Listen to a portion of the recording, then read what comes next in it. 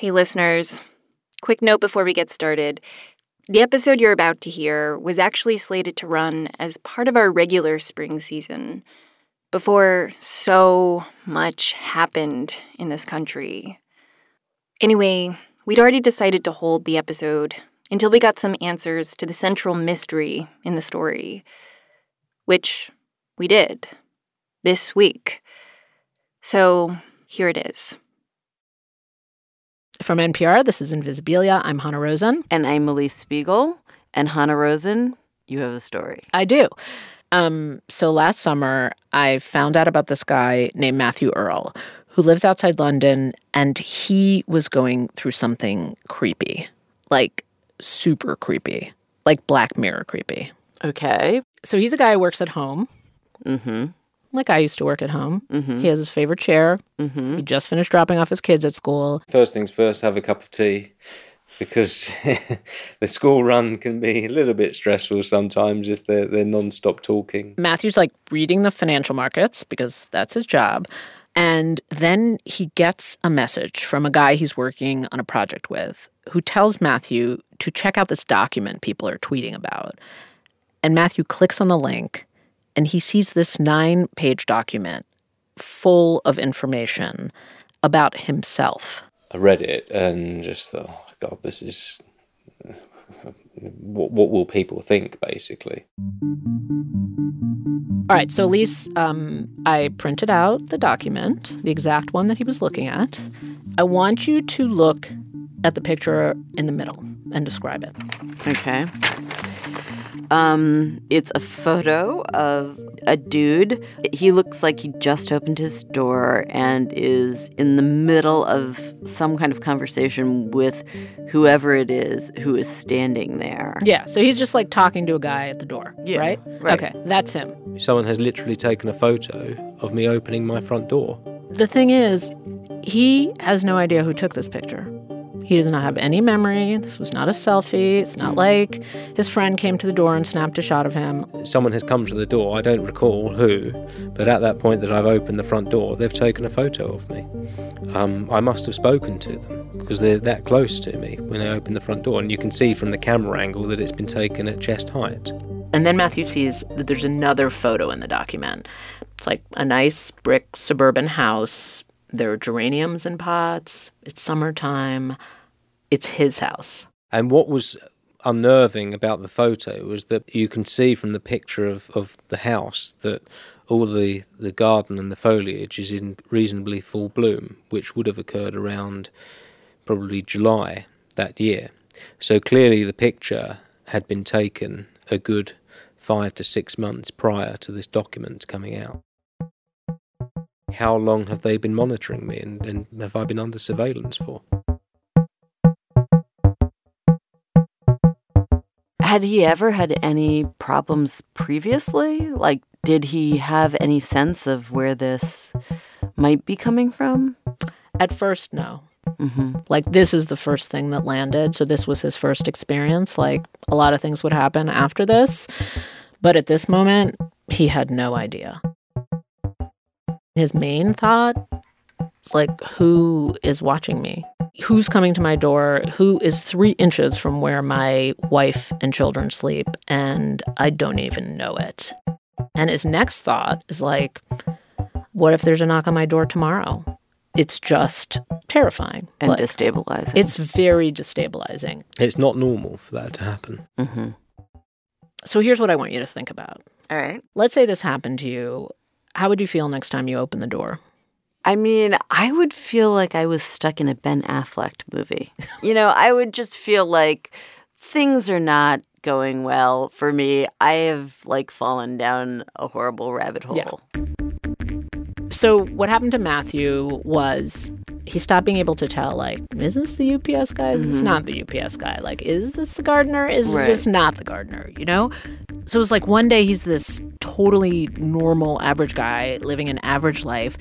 And then he's pushed into this new world where he has to second-guess everything. So that's what I want to look at today. What do you do when you land in a situation where you really just don't know anymore who or what to trust? Like, your compass is off. What do you do? We'll see.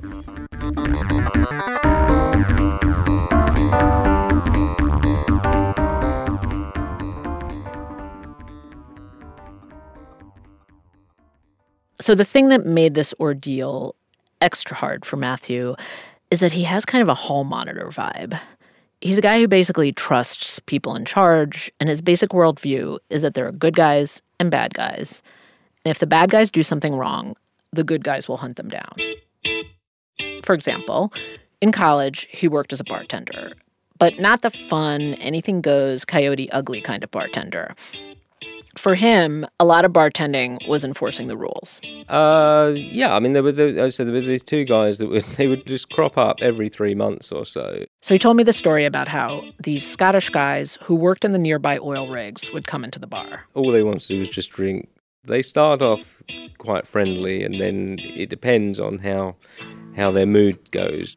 So Matthew would try to preempt the inevitable rowdiness. He would tell them, I remember you guys, and you're going to cause trouble again, and if you are, I've got the police on standby and things like that. Yep, Matthew is that guy. The bartender who pretends to have the police on speed dial. And then when he grew up, he repeated that pattern again, just in the finance world. He became what's called a short seller, but a very particular kind of short seller. So a short seller is someone that thinks the intrinsic value of a company is significantly below the prevailing market value. Let's say there's a company everyone loves. We'll call it Invisiblink. They manufacture invisible forces, of course. And there are stories in the business press about it, about how great and successful it is, and everyone wants a piece of it.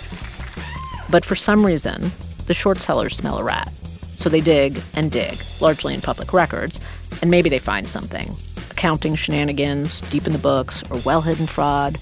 Or maybe that the hosts are actually running unlicensed psychic hotlines staffed by NPR interns.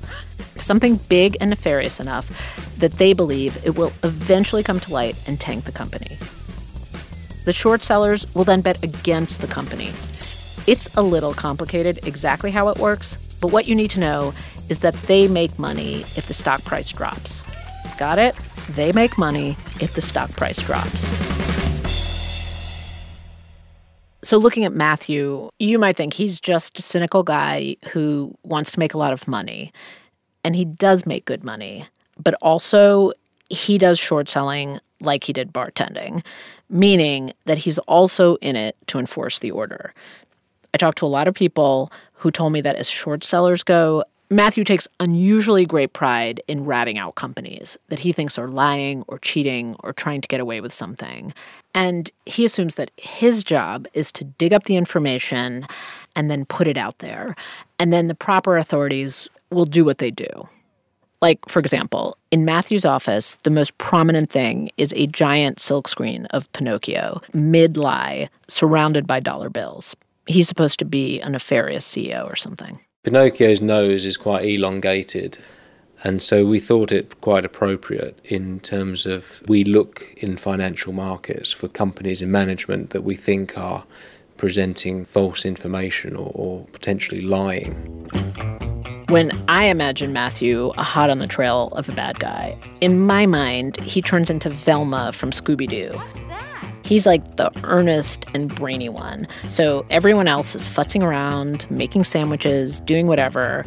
And Velma/Matthew is using her smarts, gathering the clues and putting the puzzle pieces together. So you start off here and you're looking at this company and this storyline here. This CEO and that bank transfer. And then it goes to, well, hold on, there's this bit here. Who's behind this company? And like, ooh, look at that. There's 10 other companies. And then it becomes ever expanding. He's plotting it all on a graph and oh my God, the whole picture is coming together. The scale is immense. He's figured it out. He's done it.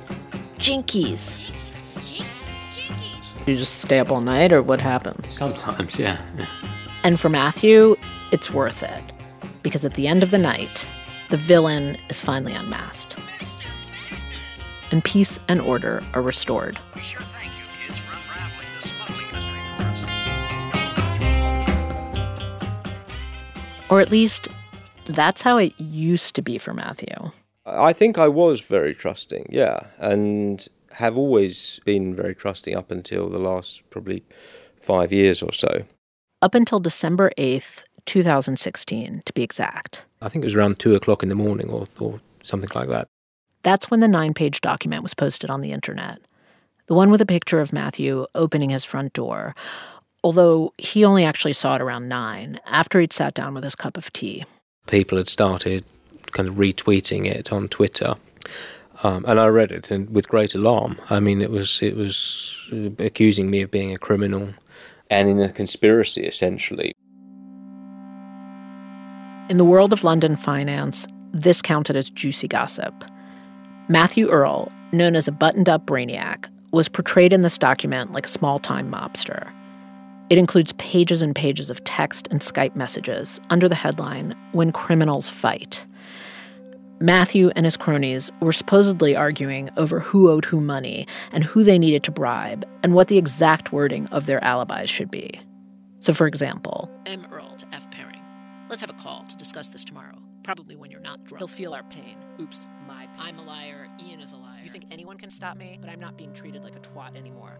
Whoever was behind this document had spent a lot of time and energy dreaming up this whole plot line involving a cast of villains in Matthew Earl's criminal enterprise, and also a whistleblower, the supposed author of the document who described himself as this noble employee who was compelled to tell the truth. I am particularly sad that I am forced to reveal the identity of my former employer, Matthew Earl, to you. I was hoping to avoid this move, but he leaves me little choice. But that's the thing. Matthew had no fired employees. He had no employees. At that time, he was working at home, mostly alone. It is absolute, complete nonsense. Matthew talked to his lawyers about getting the document taken down, and then he sat back and waited for the legal process to kick in. But in the meantime, he started to crack a little. Like, he knew that the document was a fiction. Obviously, he knew that. He was Matthew Earl. But he wasn't sure that anyone else would know that. Yeah, I mean, the fear is that people do think that it's true, or that they think that there's no smoke without fire. He kept repeating that. Where there's smoke, there's fire. That's what people would think. So when someone shook his hand, what was that person really thinking? When someone declined to do business with him, was it really just because they changed their minds? And when his neighbor didn't say hi one day, did she really just not see him? I felt shame that that's the impression that people would see. It's a weird thing. It's kind of, you know that you've done nothing wrong and you have nothing to be ashamed of, but from an outside perspective, there must be something to this. But the document, it turned out, was just a warning, the beginning. One day, Matthew says, after he dropped off his kids at school, he got a call from the guy he was working with. That guy had just dropped his kids off at school, and he claimed that he'd been accosted by 2 large Eastern European men asking after Matthew. Another day, Matthew got a ride to the train station with his kid's nanny. His little son was in the back seat. Then when he got out of the car and turned around to wave goodbye, he noticed another car following the nanny's car, with someone in it taking pictures of them.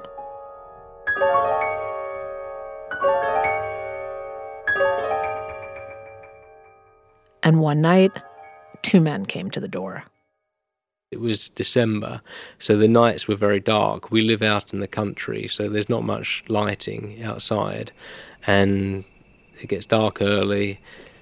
You never know if there's anyone outside, basically. His wife, Emma, was upstairs reading the boys a bedtime story, and she just happened to look out the window. A car pulled up quite sharpish, and 2 men came out the car and started striding up to the front door. And I told my wife to just stay upstairs and get ready to call the police. Matthew went downstairs to see who it was. He kept his phone on a hallway table recording, which is why the next scene sounds like when someone in a movie is watching a thriller on TV. I had the chain on the door and opened it up just so that as far as the chain would permit. Matthew Earl. Who are you? And standing there were two men in coats on a freezing winter night. And they said, "Are you Matthew Earl?" And I said, "Yes." And they said, "We'd like to talk to you."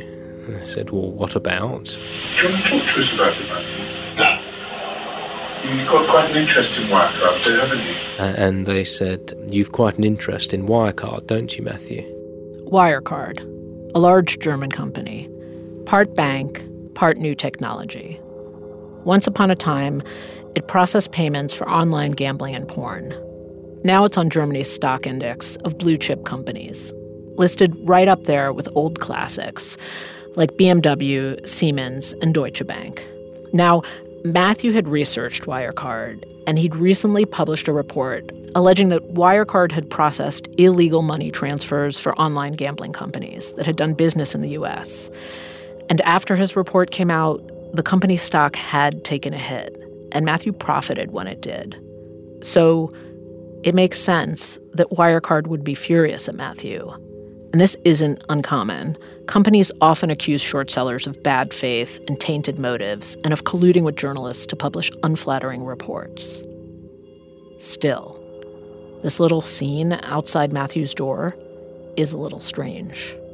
What if someone from Wells Fargo knocked at your door at 7 p.m. at night, sang a couple of lines that sounded like Martin Scorsese wrote them? You think anyone can stop me? He'll feel our pain, but I'm not being treated like a twat anymore. It did not seem right to Matthew, so he did what he was used to doing when things seemed out of order. I'm going to call the police. You will? Okay.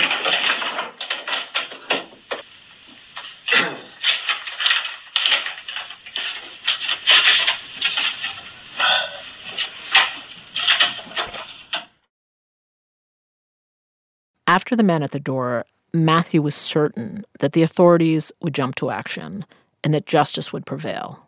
So in your mind, you're just publishing the facts and you trust in the system to take care of it. Yeah.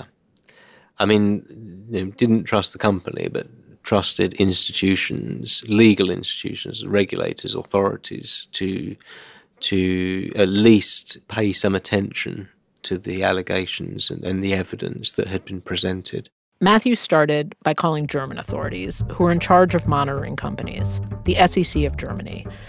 He wanted to let them know about the allegations he'd made in his original report about illegal activity the company was still involved in. Wirecard was a German company, after all, and Matthew figured the Germans are keen on enforcing the rules. But it did not go how he planned. I phoned the whistleblower line there, and I said, "Do you speak English?" "Yes." And then as soon as I mentioned Wirecard, they then said, "Oh, I don't speak very good English. Could you call back?" Or then another time the phone just went dead. Can you hear me? It was a very strange experience. He later made a presentation to another set of German authorities, a prosecutor and then a policeman who Matthew recalls as having a large Bavarian mustache. They seemed impressed by his presentation, but then months and months passed, and nothing. He tried the London police, and nothing. I checked in with Matthew in December. It was around Christmas time, and he ducked out of a holiday party to talk to me on the phone. And I have to say, he sounded kind of off, a little hard to understand, definitely losing his British cool.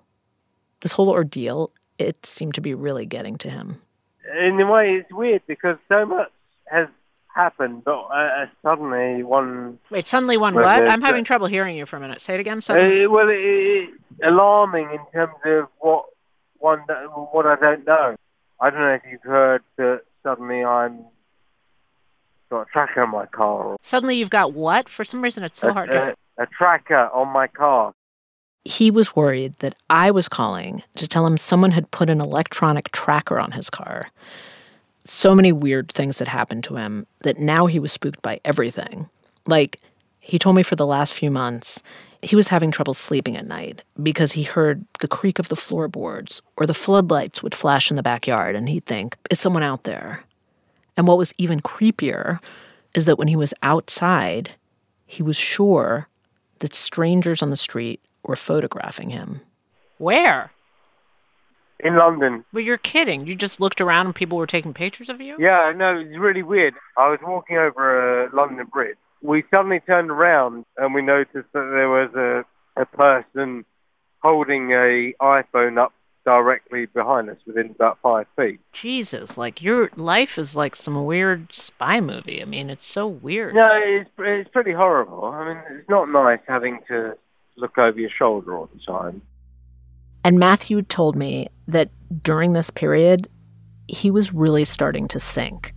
He'd lost 15 pounds.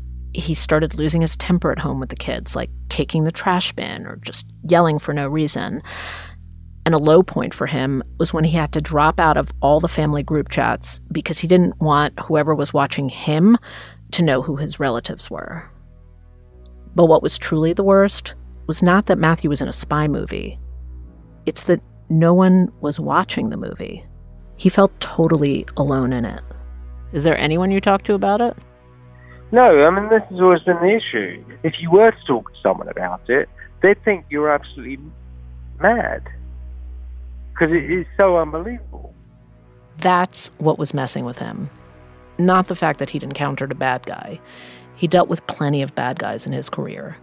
But that the good guys, who he'd relied on for his entire adult life, were looking at him blankly. And in his view, leaving him out to dry.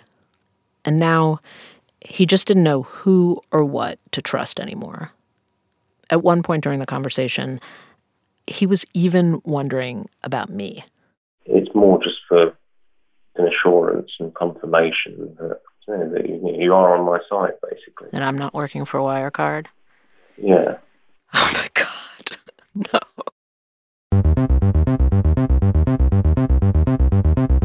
So Matthew Earl is in a bad spot. He's getting messed with, and the authorities are doing nothing about it. So he's at this critical point where someone like him, who has had a life where he expects the system will work for him, is suddenly shocked that it doesn't, and he feels helpless and alone. After the break, we take a trip to examine another way to operate in a world without trust when NPR's Invisibilia returns.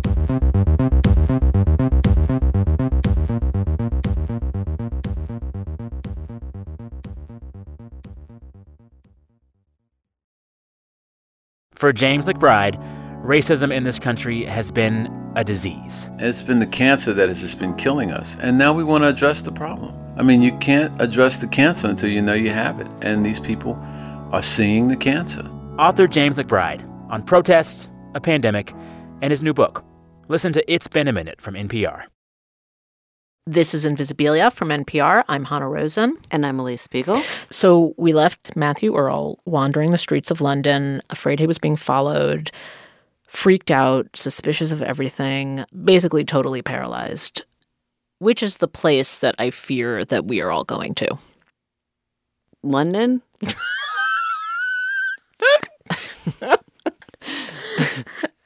I wish. No. I just have this feeling that something has gone wonky with trust. What do you mean? I mean that, on the one hand, we no longer trust anything. Like, the list of things that people in Western democracies no longer trust has just, like, ballooned in the last few years. So like government, media, police officers, academics, school principals, basically anybody in power, and also each other. On the other hand, like, we're super trusting in some ways. Because I get into an Uber all the time. Yeah. And I don't know them from anybody. So it's basically like trust is dysregulated. Yes. Dysregulated. That's an excellent word. So I was thinking about this a lot, and I found this guy who I think has really interesting ideas about it. Hello, Hannah. My name is Matthew Carey. So you have two Matts? Two Matts, I know. And they both have, like, Britishy accents? I'm very sorry to the universe for bringing you two Matts with European accents, but that's how it landed. I love this guy's work. Anyway, we will get back to Matthew Earl's story later. I promise. Okay. But now I want to take a detour with the other Matt, Matthew Carey, who started thinking about trust early in his life, basically because of what his childhood was like. The time I spent with my mother was much more tumultuous because of the slightly choppy lifestyle. Things are a bit crazy there. So when Matthew Carey was a kid, his mom was part of a group of people called the New Age Travelers who roam from place to place. So she lived on a bus, which was converted. So they rip out the seats and you build in insulation, and there's a stove and a kitchen area and some beds. Basically, they just thought the government was out to get them. And so there's this one day, his stepdad comes home and says, I've got this opportunity, and this is really great news because they need money, but I can't take this opportunity because the person who's offering it to me is the devil. Isn't that what you said when I offered you this job? He said he'd looked in the man's eyes and he'd seen the devil. So my stepfather bought an old car, and then we drove as fast as we could, with the clear idea that the devil was at our heels, as well as a large degree of paranoia about customs officials and the police.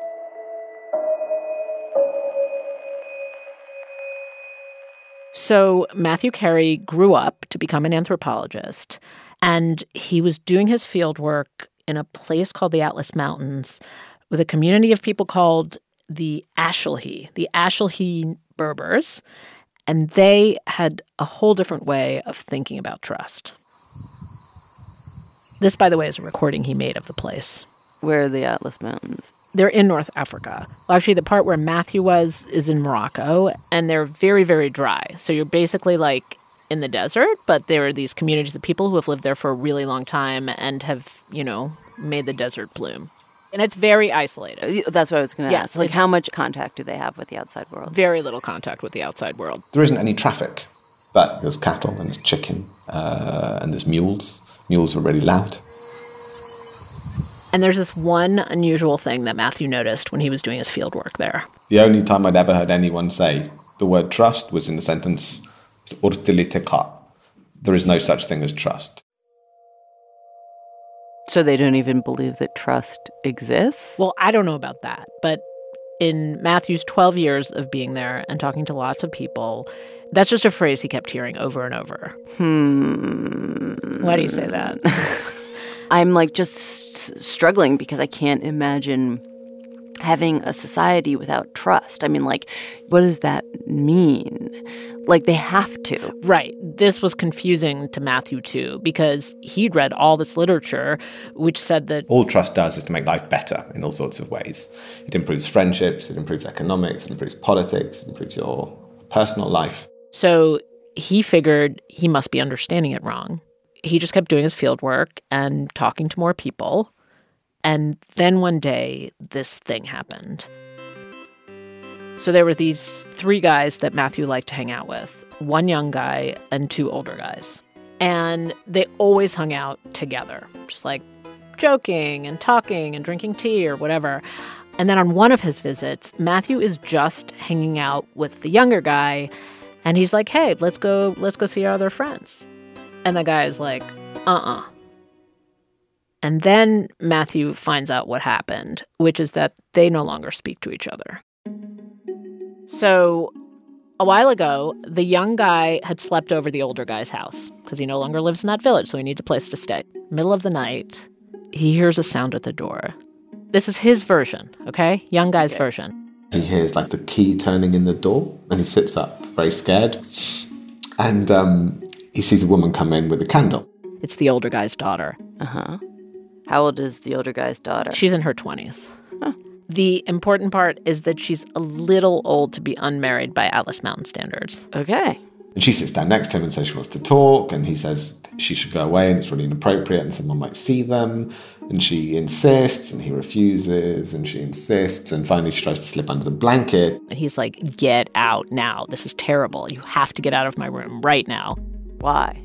Because she's a young woman and he's a young man, and this is his friend's daughter. She goes away at that point, and then he wakes up in the morning at about 6:30, and he'd normally expect to be served tea at that point, and some bread and olive oil and honey. But he's left all alone and no one comes. He's scared as hell. So he runs back to his house. Okay. The young guy's conclusion is that the older guy is trying to set him up. that he's trying to create this situation where the young guy has to have a shotgun wedding with the older guy's daughter because he's got to marry off his daughter. And the younger guy is pissed about that. Okay. All right. And the older guy is like, you tried to get with my daughter. Like, you tried to assault my daughter. So did Matthew Carey try to figure out who was telling the truth? Yeah. He talked to them for a long time, including the woman. And I know it's totally awful how she's just like this footnote in the story. But Matthew couldn't exactly determine who was telling the truth. He just knew that they had this rift and it was awful and they stopped speaking to each other and he was really sad about it. And it was obvious to me that after a betrayal like that, that was it. There wasn't any way back. But then I visited again a year later and they were all friends again. And at this point, I sort of scratched my head in bafflement because I was trying to work out what could possibly have gone on. Because what was weird was they hadn't exactly forgiven each other. They each still totally thought that the other one had done the bad thing and that the thing was really bad. But they just kind of set it aside. And that's what was interesting to him, what he was trying to figure out. What is it about the culture of this place that allows them to move through this kind of betrayal? That was his question. I thought about it and thought about it and thought about it and realized that every time I'd said to people, why has X done this? Why did Abdul Karim steal a chicken? Why won't Mohammed pay the money back? People always said to me, I have no idea. Only God knows. It's impossible to know.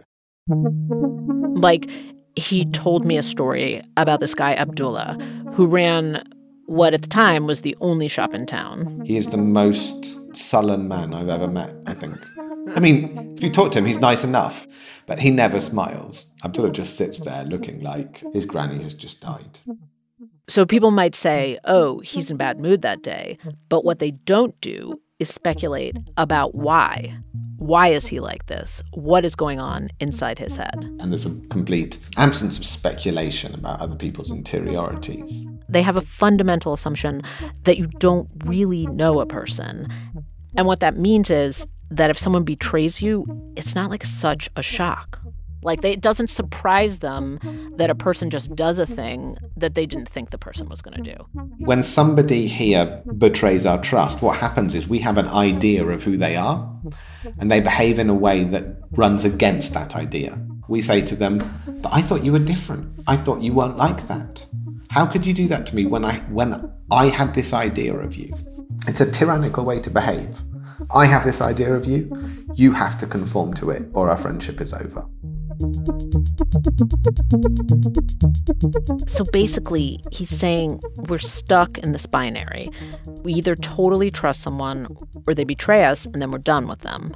But this other way of thinking, and he calls it mistrust with an M, that's the name of the book he wrote about this, Mistrust, it just gives you a third option. This is so hard to get your head around. It's basically like saying trust people less, and that's a more liberating world.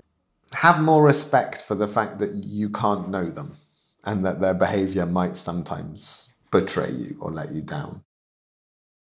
But okay, you can make the argument that that's a reasonable approach, but how does that relate in any way to Matthew Earl? What do you mean?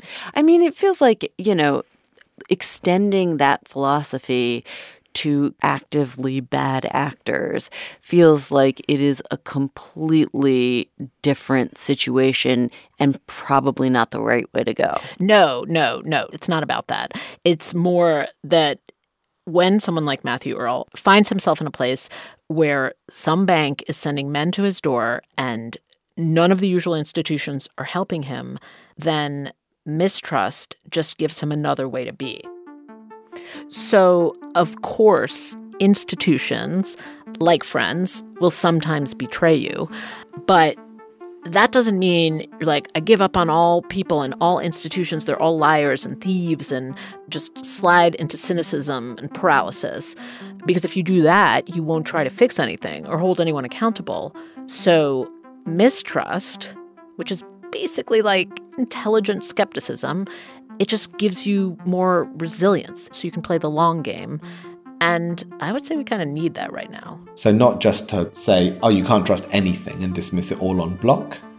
Not just to say, okay, I'm just going to assume that everyone is lying to me. That just produces a general sense of helplessness. And that leads to a questioning of everything. And they no longer have anybody to whom they can turn because they don't trust anyone. Instead of constantly wishing, oh, I want to go back to before. I want to go back to a time when I understood things. We can just start to accept this new reality and learn how to mistrust. Mm-hmm. Just like snap out of being shocked so we can start to figure out what we want to do. Do you think Matthew Earl is paralyzed? I mean, what did he do? We'll see. NPR's Invisibilia will be back in a minute. Public officials from across the United States have been blaming the recent violence and unrest in their cities on, quote, outside agitators. On this week's Code Switch from NPR, a history of blaming civil disobedience on bad actors from out of town. Welcome back. This is Invisibilia from NPR. Now we return to London, where Hannah continues her story of the short seller ducking spies on the street. It has been over 2 years of unrelenting harassment. And it's not stopped. It's not stopping. Matthew now lives somewhere else. He and his family left the big house they loved, the one that had been pictured in that 9-page document, for a new house, where none of their neighbors knew they'd been surveilled, and no men had ever come to the door. They wanted to reestablish normal somewhere else. But whoever it was who'd been following Matthew just followed him to this new house. When is the last one that you got? Today. I had 2 today.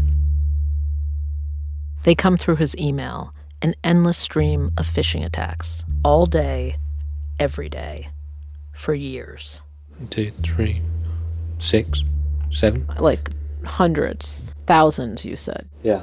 The interlopers are good. They perfectly mimic the sites Matthew frequents, the headlines that would most catch his eye. nytimes.com, and it looks real. I mean, look at the content of it. It looks like a... Wait a minute. I would never know that was a fake. News from CNBC. It's amazing. He gets fake emails about his own company, about things he's written about on his blog. Fake congratulations, fake invitations. LinkedIn request, person I know wants to invite me to view an album through Dropbox. Falling for any one of these phishing attempts could ruin Matthew's life. They could harvest his passwords and then be able to send emails through his account as him and get into his bank account and God knows what else. Lucian's a friend of mine. That's an ex-colleague. This is my sister. That's your sister? Oh my God. It's a psychological attack, really. It's kind of like trying to constantly remind you we're still here. We haven't gone away. And although we haven't got people coming up to the door, we know who your friends are. We know who your sister is. We know who you speak to.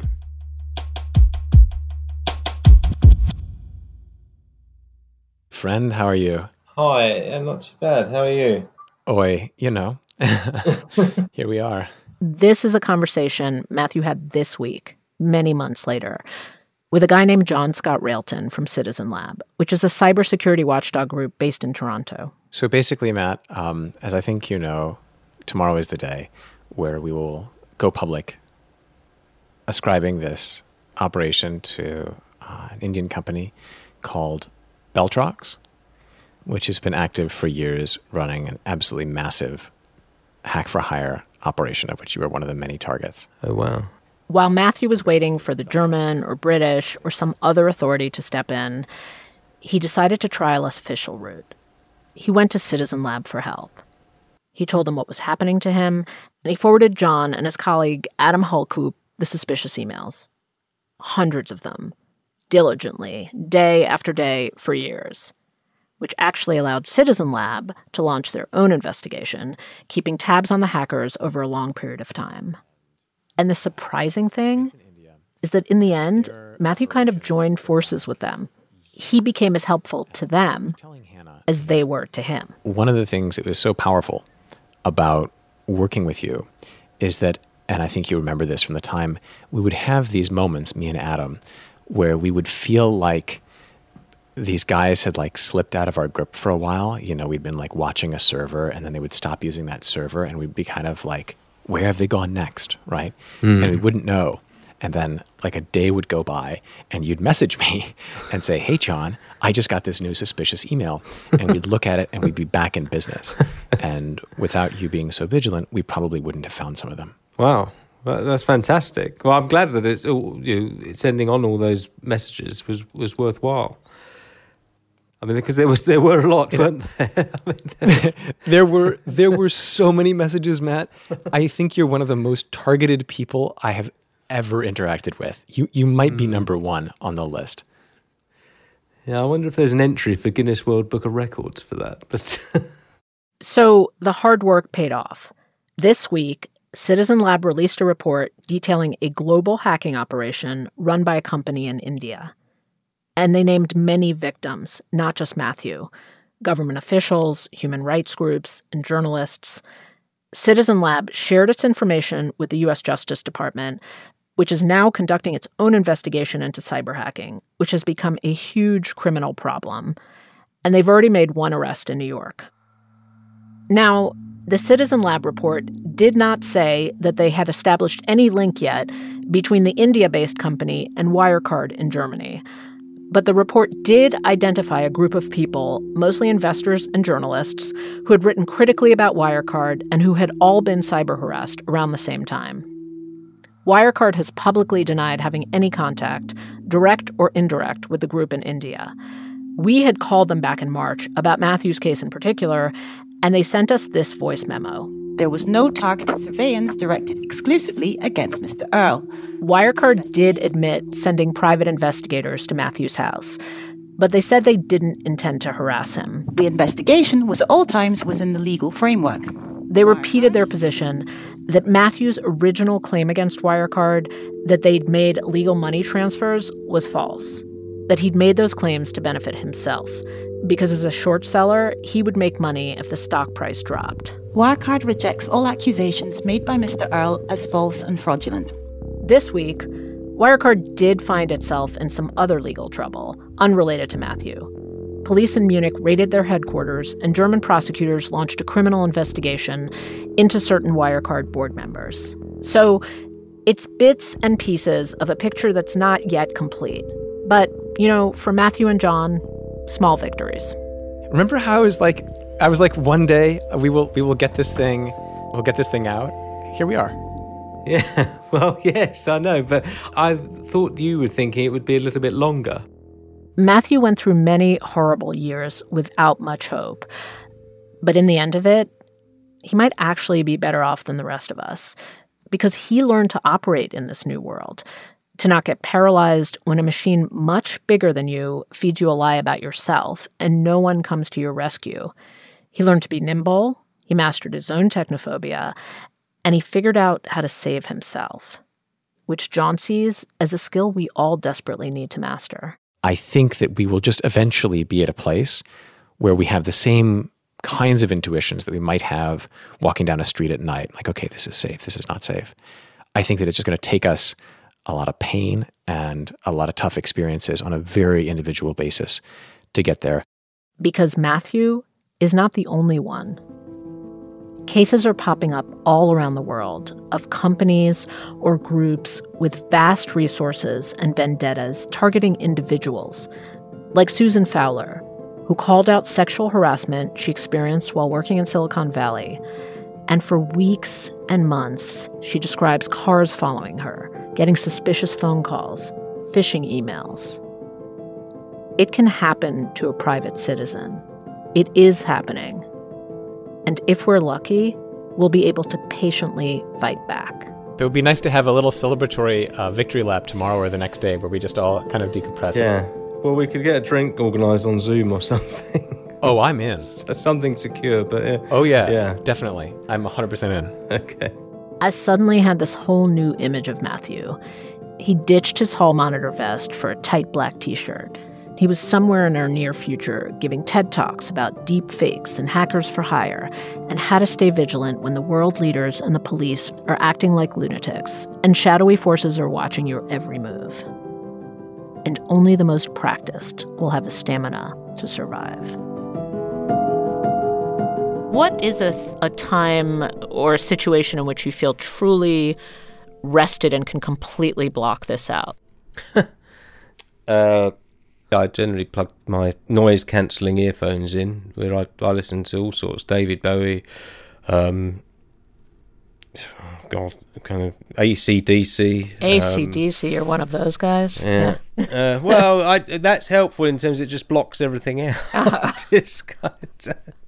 You kind of get, you hear the beginning of it, and then you kind of switch off from the rest of it.